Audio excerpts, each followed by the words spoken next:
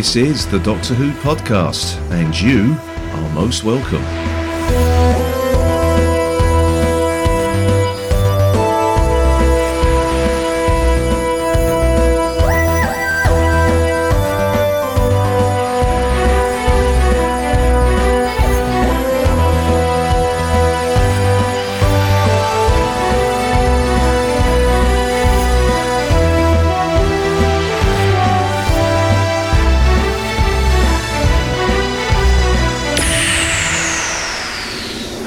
This is the Doctor Who podcast. Well, you probably realised that music we played in there was a little trip down memory lane for listeners who might have listened 5 years ago. Can you believe that, James? 5 years ago. 5 years ago. It's gone in a heartbeat. I just putting my recording equipment back together again and forgetting what piece of equipment plugged into what hole on the computer, thinking, right, am I recording?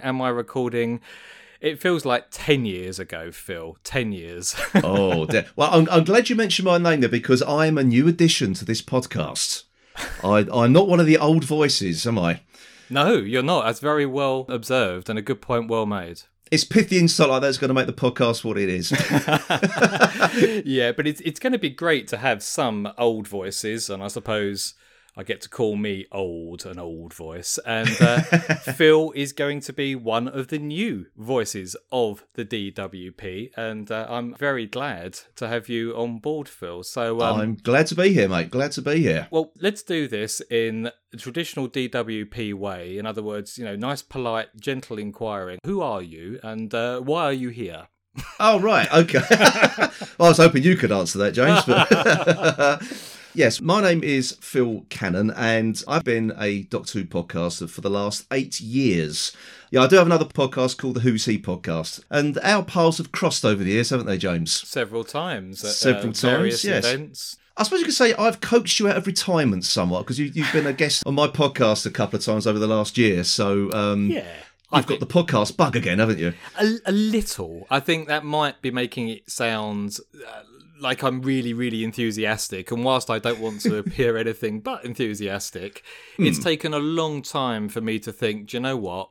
I need to get the shovel out, go back to the cemetery, dig up the coffin and get the DWP campervan out of it again. But yes, I've completely dropped out of the world of Doctor Who podcasting, save maybe one or two occasions where there's been a new episode and I've wanted to find out what somebody else thought about it, and I can't be bothered to read stuff on the internet. But aside from that, I haven't really touched podcasting, and it's got to the point now where I think, no, I'd still quite like to have my voice out there. Yes. And so... yeah, I think I was just waiting for several things to happen. And one of those things is to be able to put together a new team for the Doctor Who podcast, and I'm pleased to say that Phil and I are just a small part of that team.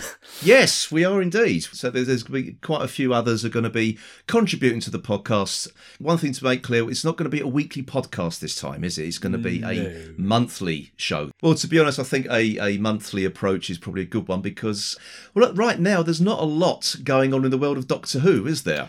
Well, no, but to be honest with you, there never really had to be for us in order to have A, discussions or B, arguments. So I think, in all honesty, whilst it's useful having the backdrop of a new series to discuss, it's not essential, and Doctor Who fans have always been able to find something to talk about.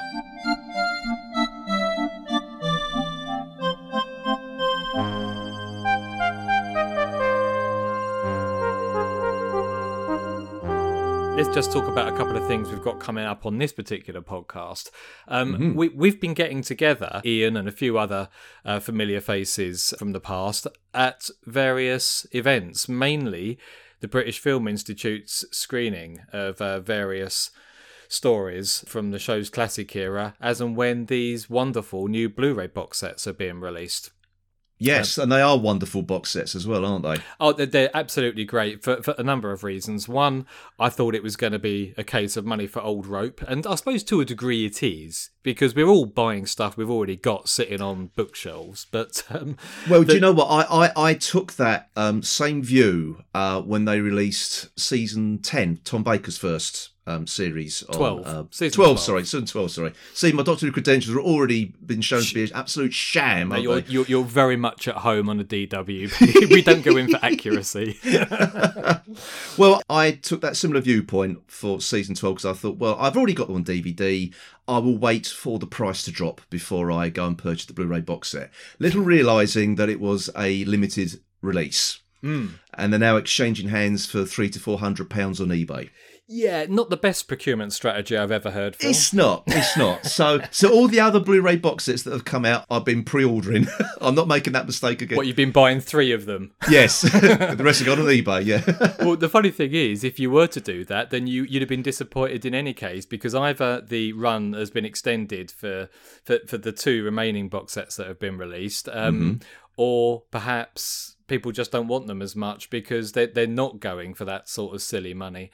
Season 12, you're right, it's still going for hundreds of pounds. It's crazy, absolutely crazy. Though I have heard a rumour that they will be re-releasing it. Oh, right. Well, yeah. I guess that's kind of what they did back in the day with the Key to Time DVD box set. Did you manage to get one of the original releases? No, I don't think I was still sort of playing catch-up. Well, that particular set, and I don't know if you ended up getting one of the re-releases later, but it's a thing of beauty. It's a thick, hard cardboard box set that kind of opens out in a very similar way to the Key to Time of opened out, and it was more hard wearing than the Blu-ray box sets. You know, it's even nicer than that, and yet the run was limited to about 1,000 or something along those lines. And then they started switching hands on eBay for an extortionate amount until Two Entertainers, it was at the time, said, "Oh, we'll just produce another lot," and then suddenly they went down in value very, very quickly. See, they shouldn't do it, should they? Anyway, we've got off the point, so nice tangent there, still keeping in line with DWP tradition there. Oh, yes.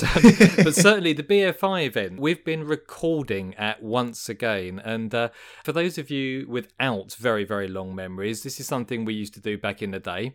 Actually, it was mainly in 2013 when the BFI showed one story per Doctor each month, so it became a sort of regular convention that we went to, and we started standing outside. The podcasters gathered together, and I had my old Zoom H2 thrust in the middle of this group of podcasters, and we did 10-minute recordings, and that was really good. But we've continued that tradition, and recently Ian and I went to see Logopolis, and again, that was because the season 18 box set has just been released. Ian doesn't like Logopolis very much, it has to be said. And we have, or we used to have, a regular spot where we recorded. Yes, the famous Frontier in Space location, isn't it? Which is now appears to be a communal toilet. Yes. Which, on this occasion, was full of, well, undesirable people below 20 years old, so we couldn't go and record there.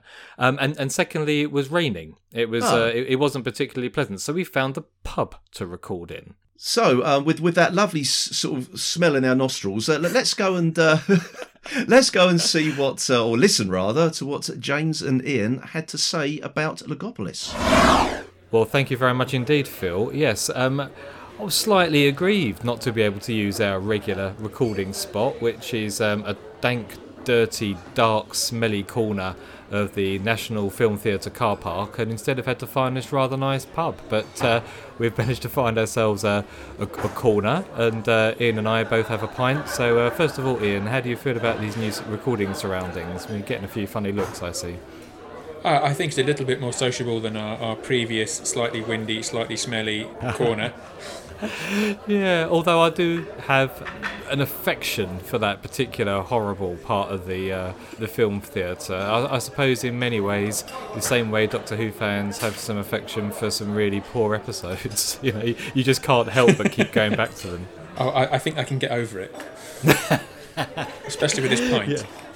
Okay, well, let's just set the context then. We've just watched Logopolis with 450 fellow Doctor Who fans on the big screen with some new CGI effects lovingly inserted into the original footage by Chris Chapman, I believe, who was in LA, or is still in LA at the time of recording. So how did it stand up after all this time, Ian? Well, I have, as you know, some fairly strong views on Logopolis, and we'll try and avoid coming to blows this time. It's always nice watching them with a whole bunch of other fans, and I guess that slightly improves my enjoyment, but it's battling uphill, really, because I find it a fairly poor story to start with. I mean, do you have any memories of watching this back in the day? Because certainly you and I must be of the age where our fandom was, you know, in its developmental stage, I would suggest, and a regeneration always sticks in the mind for me. I have very vague memories of it. I'm pretty sure I did see this when it originally broadcast, and this would have been just before I became a sort of self-identified fan. So I was sort of watching more casually with the family. But I do remember the Watcher, and I do remember the scene under the radio telescope where Tom bids his farewell. So I'm pretty sure I saw it on original broadcast, but like I say, I wasn't a proper fan. It was a year or two later before I really sort of fell into fandom properly. Right, okay. Well, for me, I think this was one of the things that made me really want to tune in the next week. And I remember the regeneration having a fairly significant impact on the young developing fan in me. But I absolutely adored Logopolis, I have to say, and it will always have a special place in my heart. And I think, you know, I think certainly in the most recent years, when I've seen regenerations in a new series, I've really wanted to try and recreate that magic that I felt when I was younger, and it kind of had diminishing returns, and I just assumed that was because I was getting older. And I think the regeneration from Matt Smith into Peter Capaldi and Peter Capaldi into Jodie Whittaker, I mean, both of which had very little lasting impact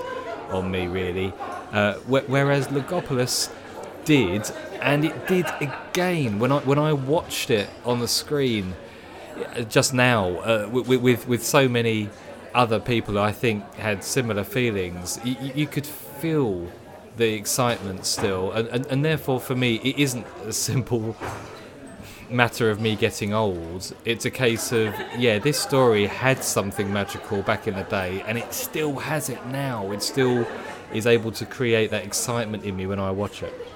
Is that the whole story, or just the regeneration sequence at the end? That's an interesting question, and I think it probably is the regeneration and most of episode 4.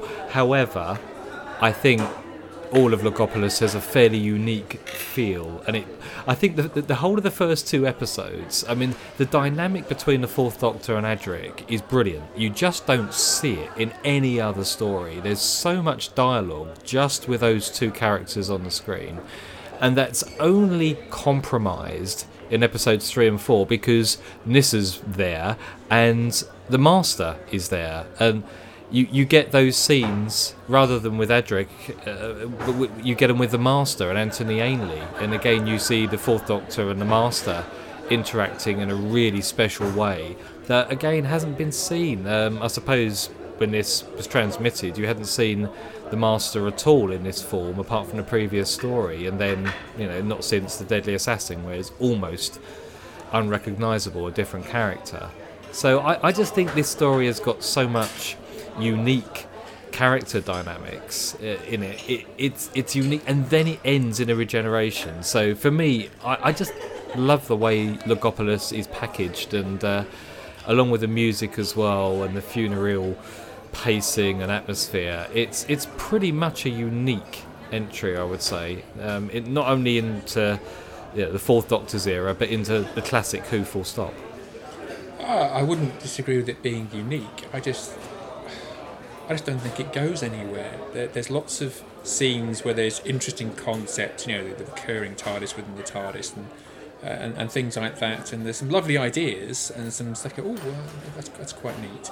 Yeah. But there's just no structure to it. There's no reason for most of the things that happen. It's just events happen. If you actually stop and really look at it very carefully, they spend well over half the runtime just going from one place to the other for no discernible reason, and very often then just turn around and go back again. This particularly happens in Logopolis itself, where they just spend endless minutes walking up and down the passageways of the village, talking to each other, and then just seem to turn around and walk back again and again and again, and they just seem to be meandering around, and the whole story just seems to meander around. I still, and this is my sort of third or fourth time watching it in the last few years, I still don't really understand what the Master's plan is. It starts off with some odd thing about trying to trick the Doctor into combining their TARDIS, but then is he really trying to get under the skin of what Logopolis is doing?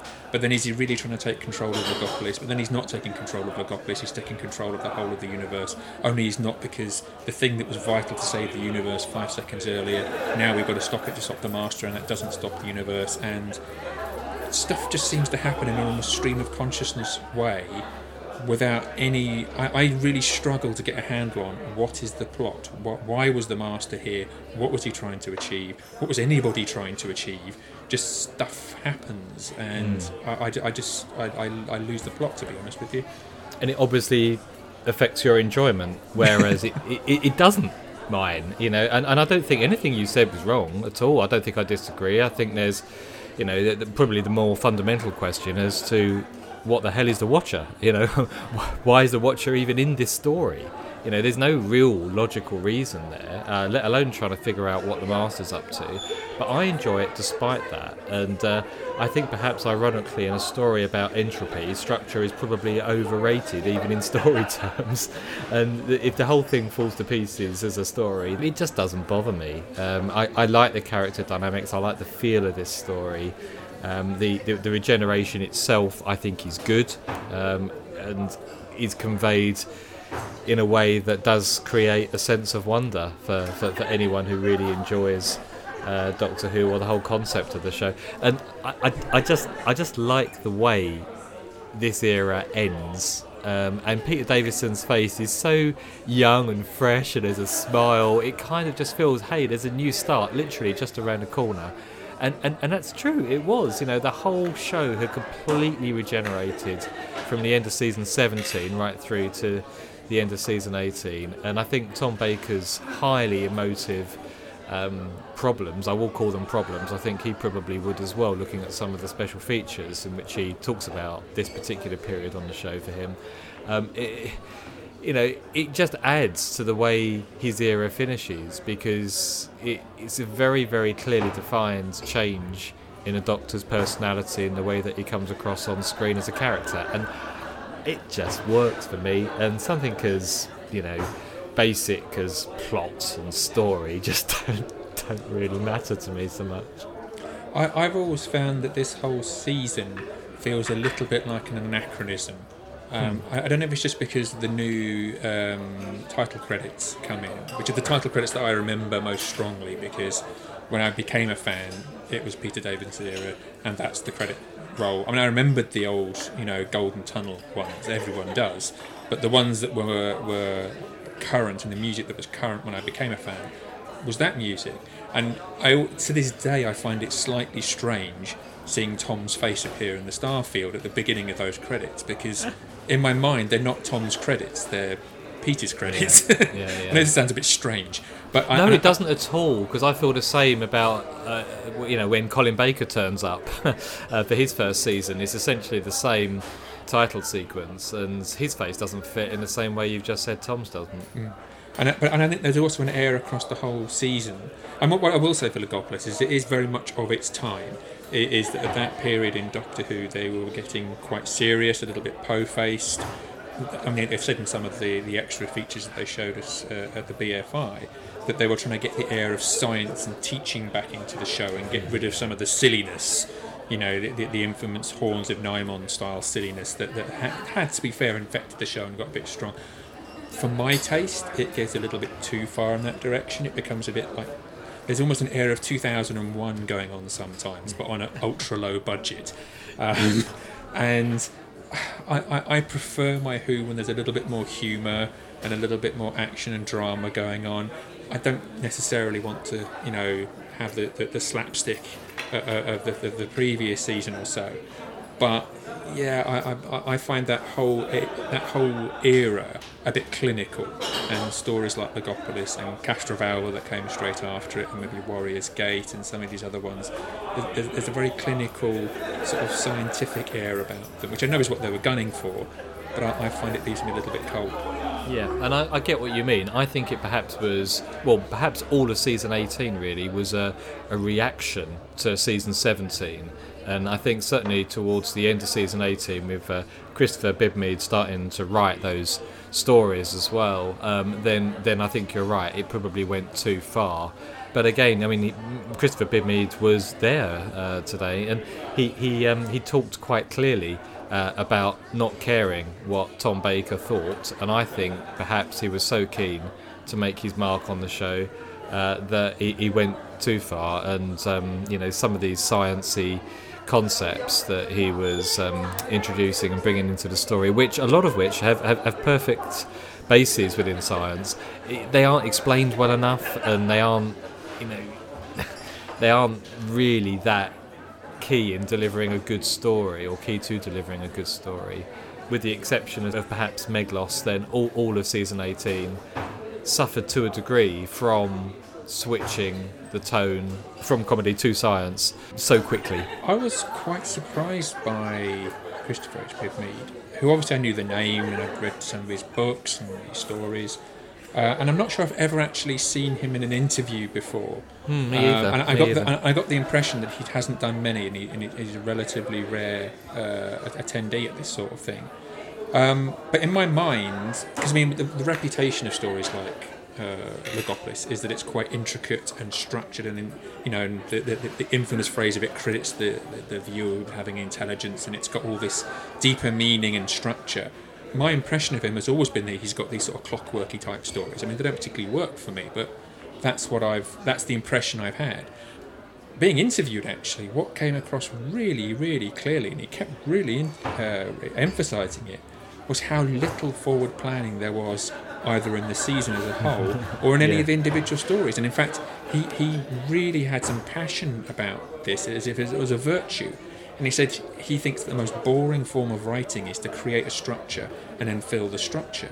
What he wants to do is just have ideas bubble up from the back of his head. And he literally said sort of that they appear in the back of his head and float to the front, and then he writes them down. Actually, to my mind, that totally explains a story like Logopolis that just seems to, wander along, like a puppy chasing after butterflies. And the way he described writing it makes perfect sense for that. It was just going from one idea to the other and kind of coming out of the stream of consciousness. But that's not at all what I imagined he would be like. I thought he would be a very structured, thoughtful writer, and it seems he's the total opposite.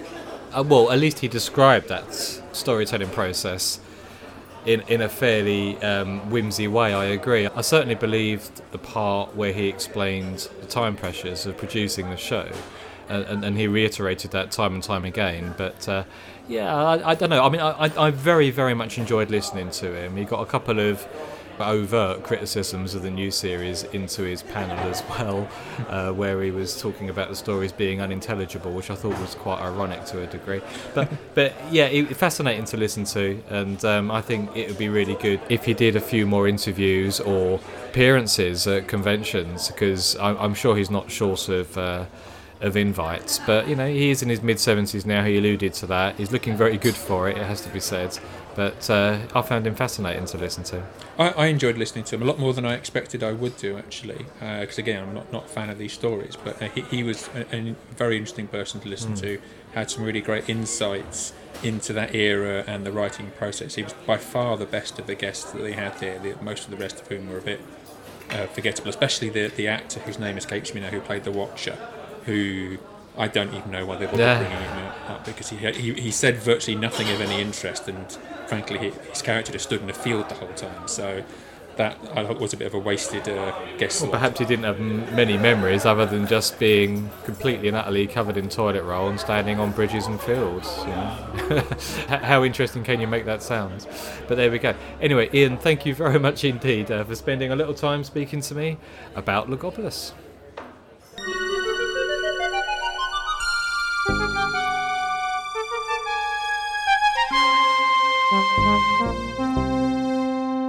Well, there we go. I'm hoping there's going to be a few more of those beer fire showings that I can join you and Ian at, particularly in the pub. Yeah, I mean, it was a nice pub as well, I have to say, but it was quite loud, as you can probably tell from.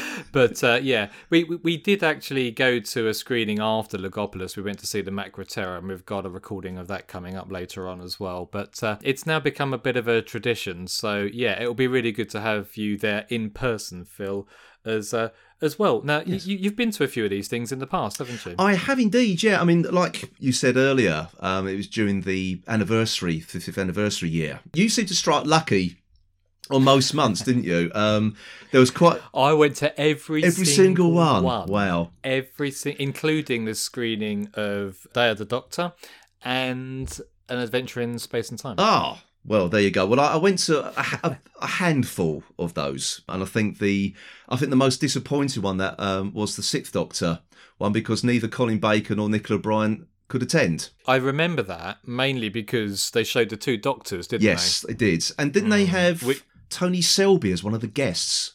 Oh, do you know what? I can't remember. I know they had Eric Saywood. I think it would probably be unlikely as Tony Selby, just because I know how ill he was at the time. Oh, right, because I remember being at one of them, but he wasn't actually connected to the story they showed, which is why I thought it was particularly bizarre for him being there. So.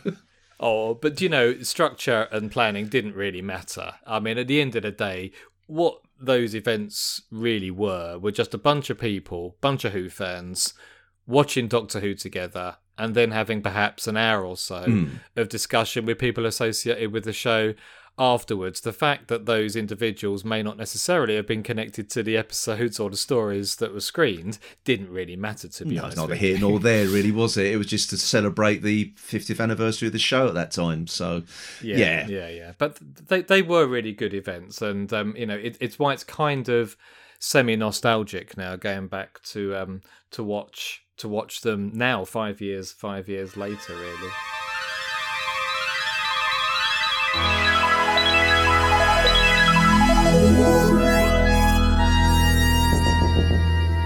Let's just kind of blend this with a little bit of your background, yes, of course, and Who credentials. Now, I won't be as crass as to say, who's your favourite Doctor? Everybody says, well, today it's William Hartnell, tomorrow it's Tom Baker. But generally speaking, who's your go-to era? Who got you into the show? Well, I mean, really, it's the Pertwee era. My very first memory of watching television full stop is The Green Death. And I could only have been about 3 years old at the time. Obviously, the memory is very, very fragmented now, but I think after that I was absolutely fascinated with John Pertwee. So when he regenerated... Thought you were going to say maggots. Well, that as well. But when he regenerated into Tom Baker, I was a little bit confused. That was my first regeneration. So, I mean, really, by rights, I should be saying Tom Baker is my era because that's what I grew up watching. But no, I was always fascinated by John Pertwee, and that's an era I'll always go back to. Well, that's a bit scary because that's pretty much the same as me. I mean, I don't remember John Pertwee airing, I have to say, because I'm a bright young thing. And that's not true at all, unfortunately. But I didn't start watching it until, I think, the late Tom Baker's. But I was going to ask, and I think you clarified it later on in any case, The Green Death was the one story from the Third Doctor era that got repeated on BBC Two on Sunday afternoons again and again and again. So I have very clear memories of The Green Death, but that was mainly because every time I turned the telly on a Sunday afternoon, it seemed to be screening. So presumably then you did see it on transmission. And do you, I did, so yes. what are your memories of watching Planet of the Spiders then when the regeneration took place? Well, I couldn't quite figure out what was going on. That's the weird thing about that regeneration for me, because the way they framed it and the way Tom Baker's got his hair, he looks like John Pertwee with brown hair. Well, to my 4-year-old eyes at the time, that's what it looked like. It just looked like, why has John Pertwee's hair gone brown? And yeah, I get you, and I suppose, to all intents and purposes, Robot was essentially a John Pertwee story as well. It just happened to feature Tom Baker instead of John Pertwee. Oh, it's very much a John Pertwee story. It's still very much a unit story really. As we know, a lot of those scripts for that season 12, as I can now correct myself, were a lot of them had already been commissioned anyway by Barry Letts and Terence Dicks. So that's probably why, particularly that first story, feels very much a Pertwee era story. It's not until he breaks away from unit that it kind of becomes its own thing, or Tom Baker becomes his own thing. So did you continue to watch Doctor Who from that point onwards? I did. I kind of gave up, I think, when Colin Baker took over. And it's got nothing to do with Colin Baker. I think it's just because I reached that age where I was just interested in other things.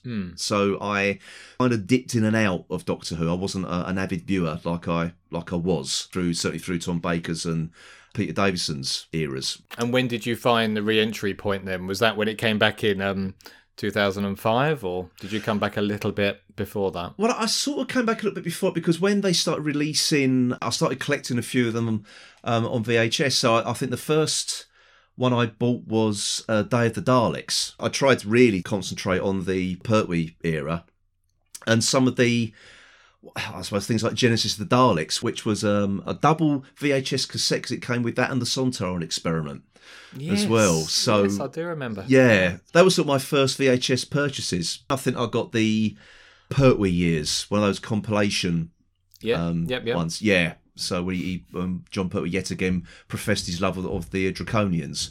So they don't make a lot of sense, those VHS releases, because all the episodes are basically the actors' favourite episodes, so they're not shown in any particular context. To be honest, if you've never seen them before, it didn't make a hell of a lot of sense, because you probably couldn't buy the whole story on VHS anyway. No, it was a strange experience at the time. I seem to remember I think I got the Colin Baker years first. And again, at that point, I hadn't seen half of the era anyway. And yet, for some reason, I still really enjoyed watching that, about hour and 20 minutes? Hour and a half, something along those lines. And I went back and got the others as well. And I think they were... there was a couple of Doctors who never got their own years video, and I know Peter Davison didn't, and I don't think Sylvester McCoy did, but I got all of the others. If you start watching those now, you can't appreciate the context in which they were released. So fandom was so utterly bizarre at that point. I mean, they were literally just cashing in on fans willing to invest in VHSs in general, and they just didn't want to release all of the stories in one hit. So they thought, well, let's release something else that people will buy, and we absolutely lapped it up. As fans. Yes, we did. I think, and now again, I'm beginning to sound like a very old curmudgeonly fan here, but I think today we are spoilt for choice, and fans don't quite realise just how lucky they are to have all this stuff on tap. now. Well, first of all, yes, you do sound old and curmudgeon. but actually, generations say that to or old generations of fans say that to the new fans all the time, and it is quite interesting now. I mean, because when I do delve back into the world of Doctor Who podcasts, it is dominated by people who are generally over 40, it has to be said, yes, who just true, recount true. their memories of what it was like being a Doctor Who fan in the 80s and 90s. And I think whilst that's interesting to us, if you were an 18 or 19-year-old who's getting into Doctor Who, I don't know, even in the last 5-10 years, so you started watching it since Matt Smith came along, why on earth would you find any of this stuff remotely interesting? But they probably don't.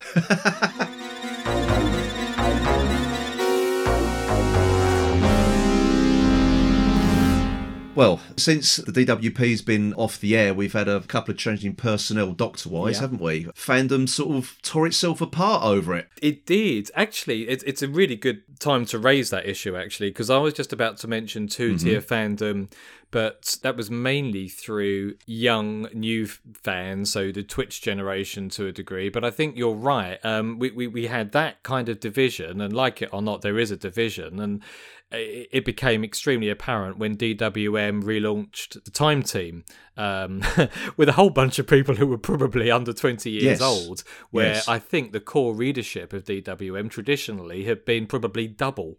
Yeah, and there was a lot of curmudgeonly old fans like me sort of voiced their displeasure. Oh, were you one of them? I wasn't.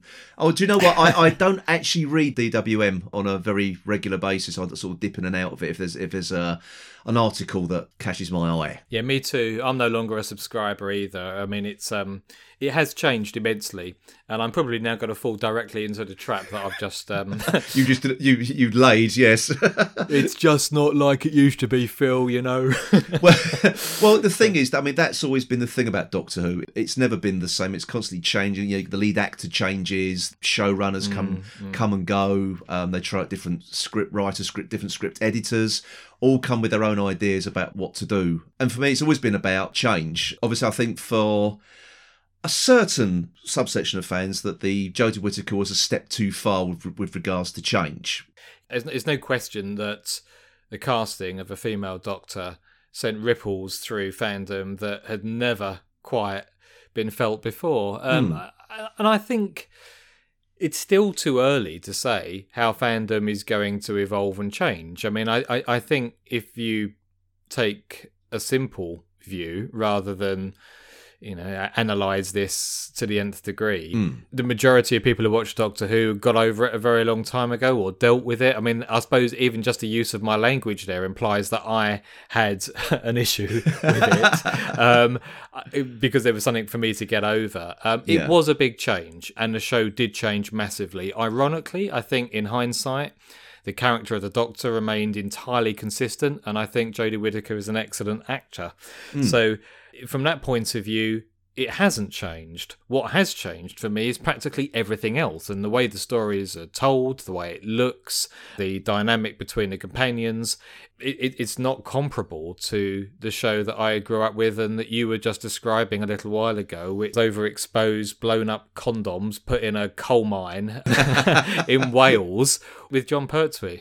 Yes. To be honest, I didn't have any issues. I didn't have to adapt to the fact there was a female Doctor. I just sort of like, well, if it's good casting, then that's it, really. To me, it didn't really make a difference. But I do agree with her. I think she's got the promise to be a very good Doctor. I think looking back on the season that's just gone, I think when I was reviewing them at the time, I think possibly I was a little bit over generous with some of them. I try to be even-handed and not trying to be too negative about them, but I do think there is scope for improvement. As far as I can tell, and again, it sounds like I'm just trying to jump in with a caveat. I am not. I most certainly am no stranger to controversy, and I'll say exactly what I think. I always have done on the DWP.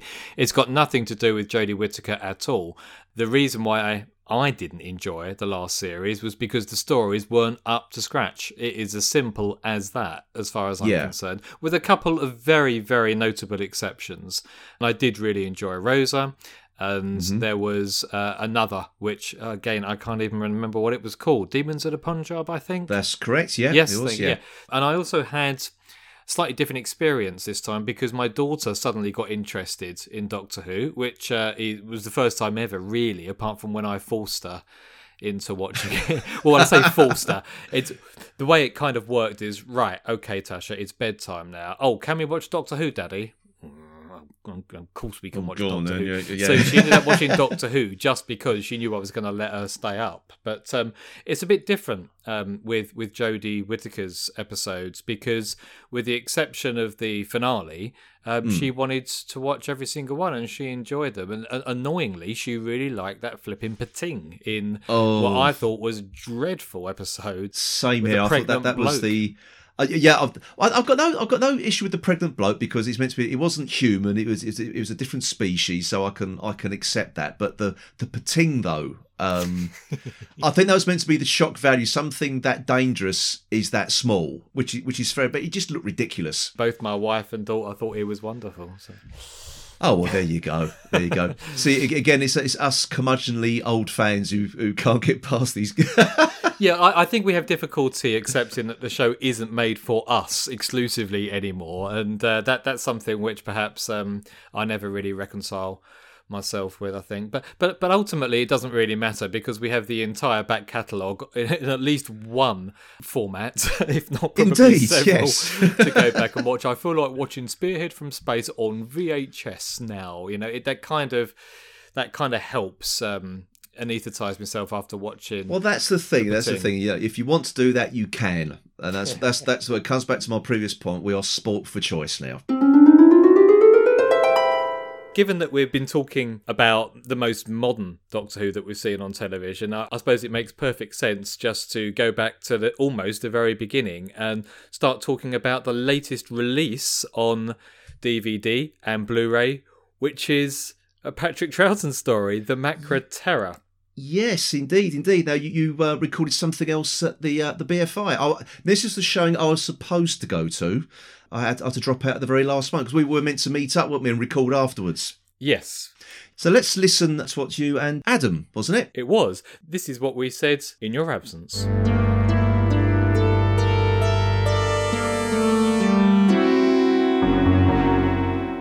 Yes, hello and welcome once again to our typical studio, our recording studio this time. This is the latrinal location that was used for Frontier from Space at the British Film Institute. Yeah, back before it became the hellhole it is now. Indeed, yeah. Actually, it was a lot nicer in 1970s on film, didn't it? Yeah. Well, I'm here now with Adam once again. I mean, you probably recognised his voice. Hello, Adam.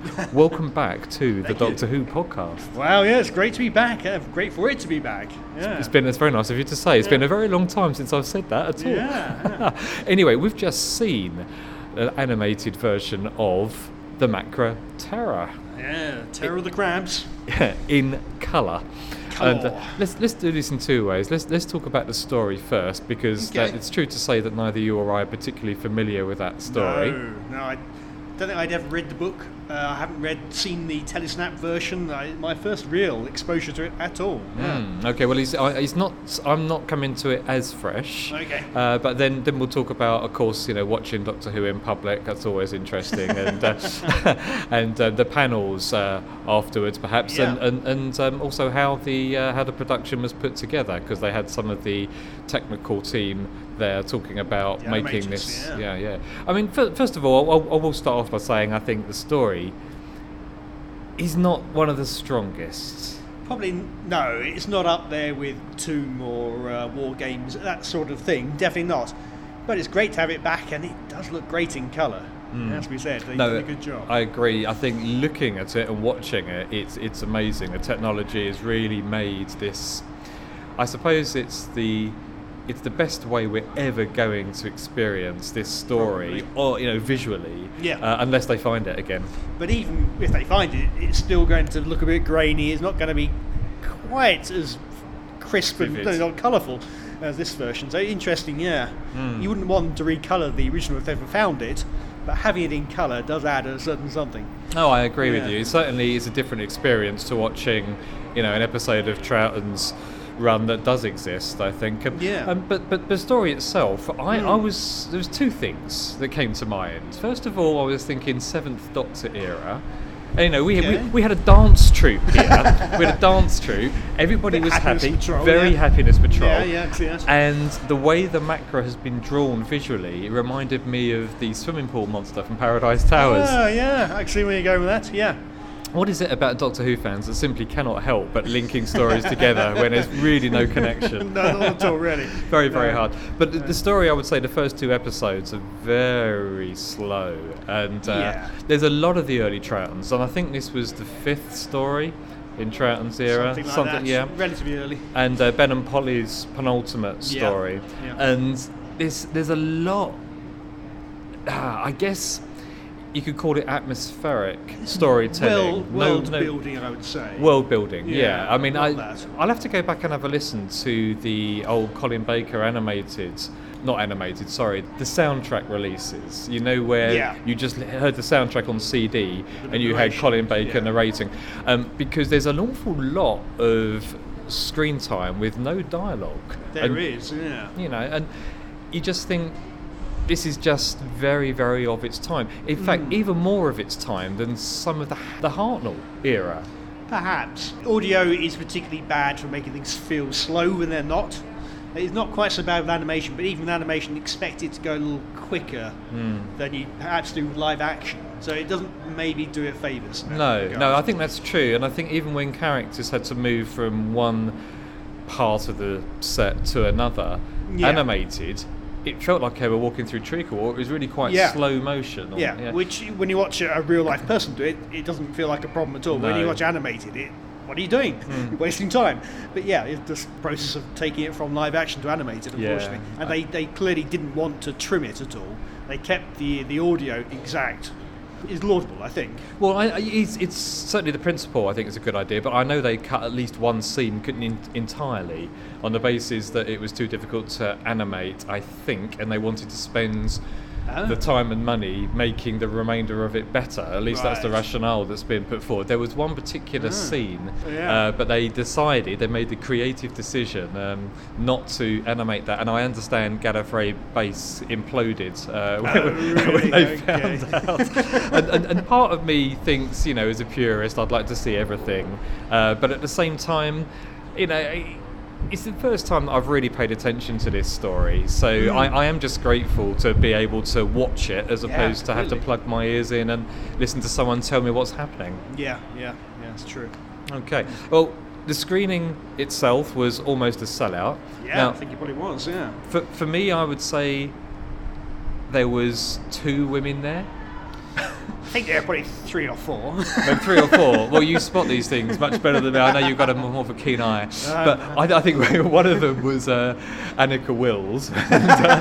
Does she count? I don't know. But it's interesting because we've spent certainly the last few years commenting on the fact that these events that screen modern Who, they're 50-50. It's a very even split, and the age differential is younger audience generally. Yeah. Whereas that was full of old, slightly overweight, middle-aged gentlemen. I'm not looking at you, Adam. No, sorry.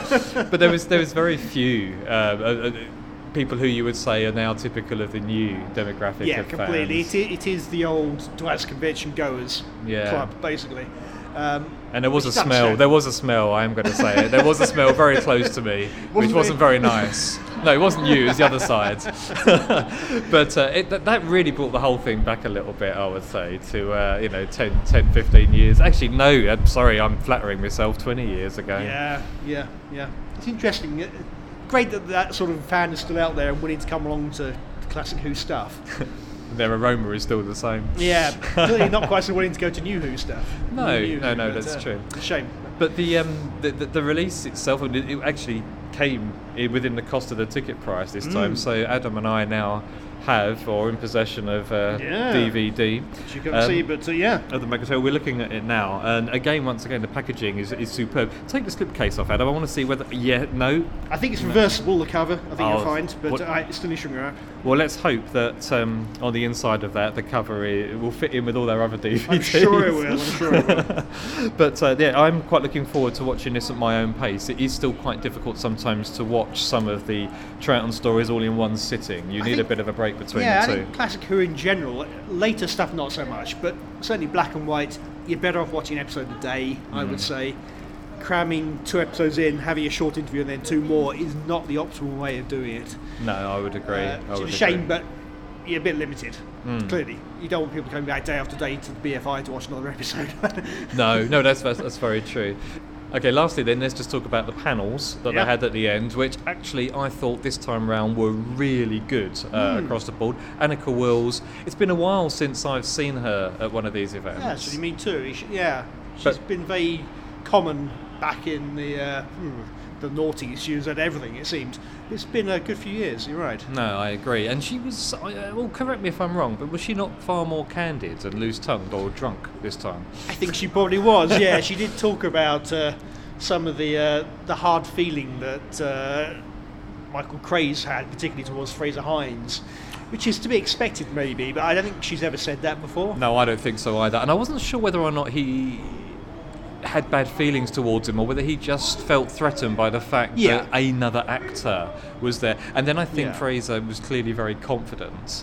Not only with the role, but acting with the women. As well. He did love to womanise a little bit back in the day. Allegedly, yes. And also she talked about how Bill Hartnell fancied her and how she's gone back and taken a look at some of the episodes that she was in with him and where his hands were positioned. And and a bit of an up-down look. Yeah. So interesting stuff, and again, a little bit different to the stuff that I've heard her talk about in the past. But they also managed to find a director, a chap called John Davis, who was completely new to me. I've not heard him or seen him at any events. The only one he'd ever done, the only story he'd ever directed of Doctor Who. I would have expected him to be dead, frankly, but a lot of people from that era are, unfortunately. No, great find. No. Yeah, and he had quite a good memory. He wasn't on stage very long, but he has some interesting stuff to say. I think it's really interesting hearing how they were talking about rehearsals and interesting how Annika looked to John automatically for some of the detail. Which of course is something she's not had to do before, because if she gets something wrong, then no one's going to say that's wrong. Whereas this time round, she had the director and also. Well, again, once you've seen the Macroterra, you'll know who we're talking about, but one of the majorette drummers. We briefly came on at the end. Obviously, it's a 2 or 3 minute, if that, screen time for her. But it was interesting to hear how they filmed that entirely separately, I think on film, and inserted it, which is a bizarre way of doing it. Well, maybe it was not the case back in the 60s, who knows? Maybe that was normal, I don't know. I don't know why they would do that. No. Anyway, another really fun event. Very glad we went to see it, and I will look forward to watching this again at my own timing this time, one episode a week. But great, Adam. Thanks very much for joining me once again, and back to me, I think, in the studio. Yes, indeed, it's back to me. It's very strange having conversations with myself when you have pre-recorded inserts to put into an episode, Phil. Do you often have conversations with yourself in front of a microphone? I've been doing it all the way through listening to you and Adam speak, actually. I quite understand. Well, I think that probably wraps it up for the first episode of the Doctor Who podcast in 5 years. How do you think it went, Phil? Did we get away with it? I think it's a triumphant return. I'm glad you think so. Well, what we're really interested in, listeners, is what you think. Are you pleased that your ears are once again full of us? If so, then you can get in touch with us. And it's the same email address, which Phil has memorised. Yes, I have. It is feedback@thedoctorwhopodcast.com. So please send in your written feedback, and also if you want to send some audio feedback as well, we'd be very, very grateful to receive that from you. It's always nice to have some audio to listen to from you guys. That would be wonderful. Just to remind you, something we always said back in the day, you are very, very welcome to send in written emails. We will always read them, but we're really after audio feedback. It's an audio podcast. We want to hear your voice. We really intend, as we always did, for the audience to be very much a part of this show. So we'd like to hear your voice. Just don't record half an hour because we won't play it. 2 minutes, 2-3 minutes would be wonderful. By all means, send in your feedback. That would be great. We're also still active on Twitter. The handle is @the Doctor Who Podcast, which is @the DR Who Podcast, because Twitter doesn't allow me to have a very long handle, annoyingly. So feel free to get in touch that way. And I think the only thing we have left to say is what's coming up in the next episode. Because yes, we've planned the next episode already. How about that? Wow, that's amazing. That's absolutely amazing. So we're back and we're professional. What is it we've got coming up in the next episode, Phil? I don't know. I thought you carried that off beautifully until I landed you in it. Next episode, we are going to be trekking across the Atlantic. It's going to be hosted by a whole bunch of Americans. Well, and Ian. We've also got Michelle coming back, and we've got a couple of very special new DWP hosts whose dulcet American tones you will soon become very, very familiar with. And we're going to be talking about the Macra Terror. Actually got a review of the release this time rather than just Adam and I talking outside the BFI. And we're also going to be delving into Big Finish, where we're going to be reviewing the very first Master box set. So there you are, Phil. Now you know. Now I know. I can sleep easy tonight. Wonderful. Thank you very much indeed, Phil. Thank you, everyone else, for tuning in. And it's going to be a blast. Welcome back. Bye for now, everyone. Bye-bye. Bye.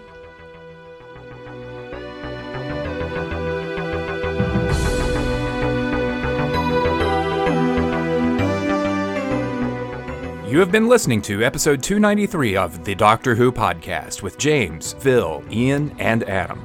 You can get in touch by emailing feedback at thedoctorwhopodcast.com, on Twitter at thedrwhopodcast, or on Facebook. The back catalog is available on iTunes, wherever you get your podcasts, or at www.thedoctorwhopodcast.com. This is the first episode in 5 years. You never know what's going to show up on an old podcast feed, you know? Thanks for spending a couple of minutes with me. The Doctor Who podcast team will be back next time.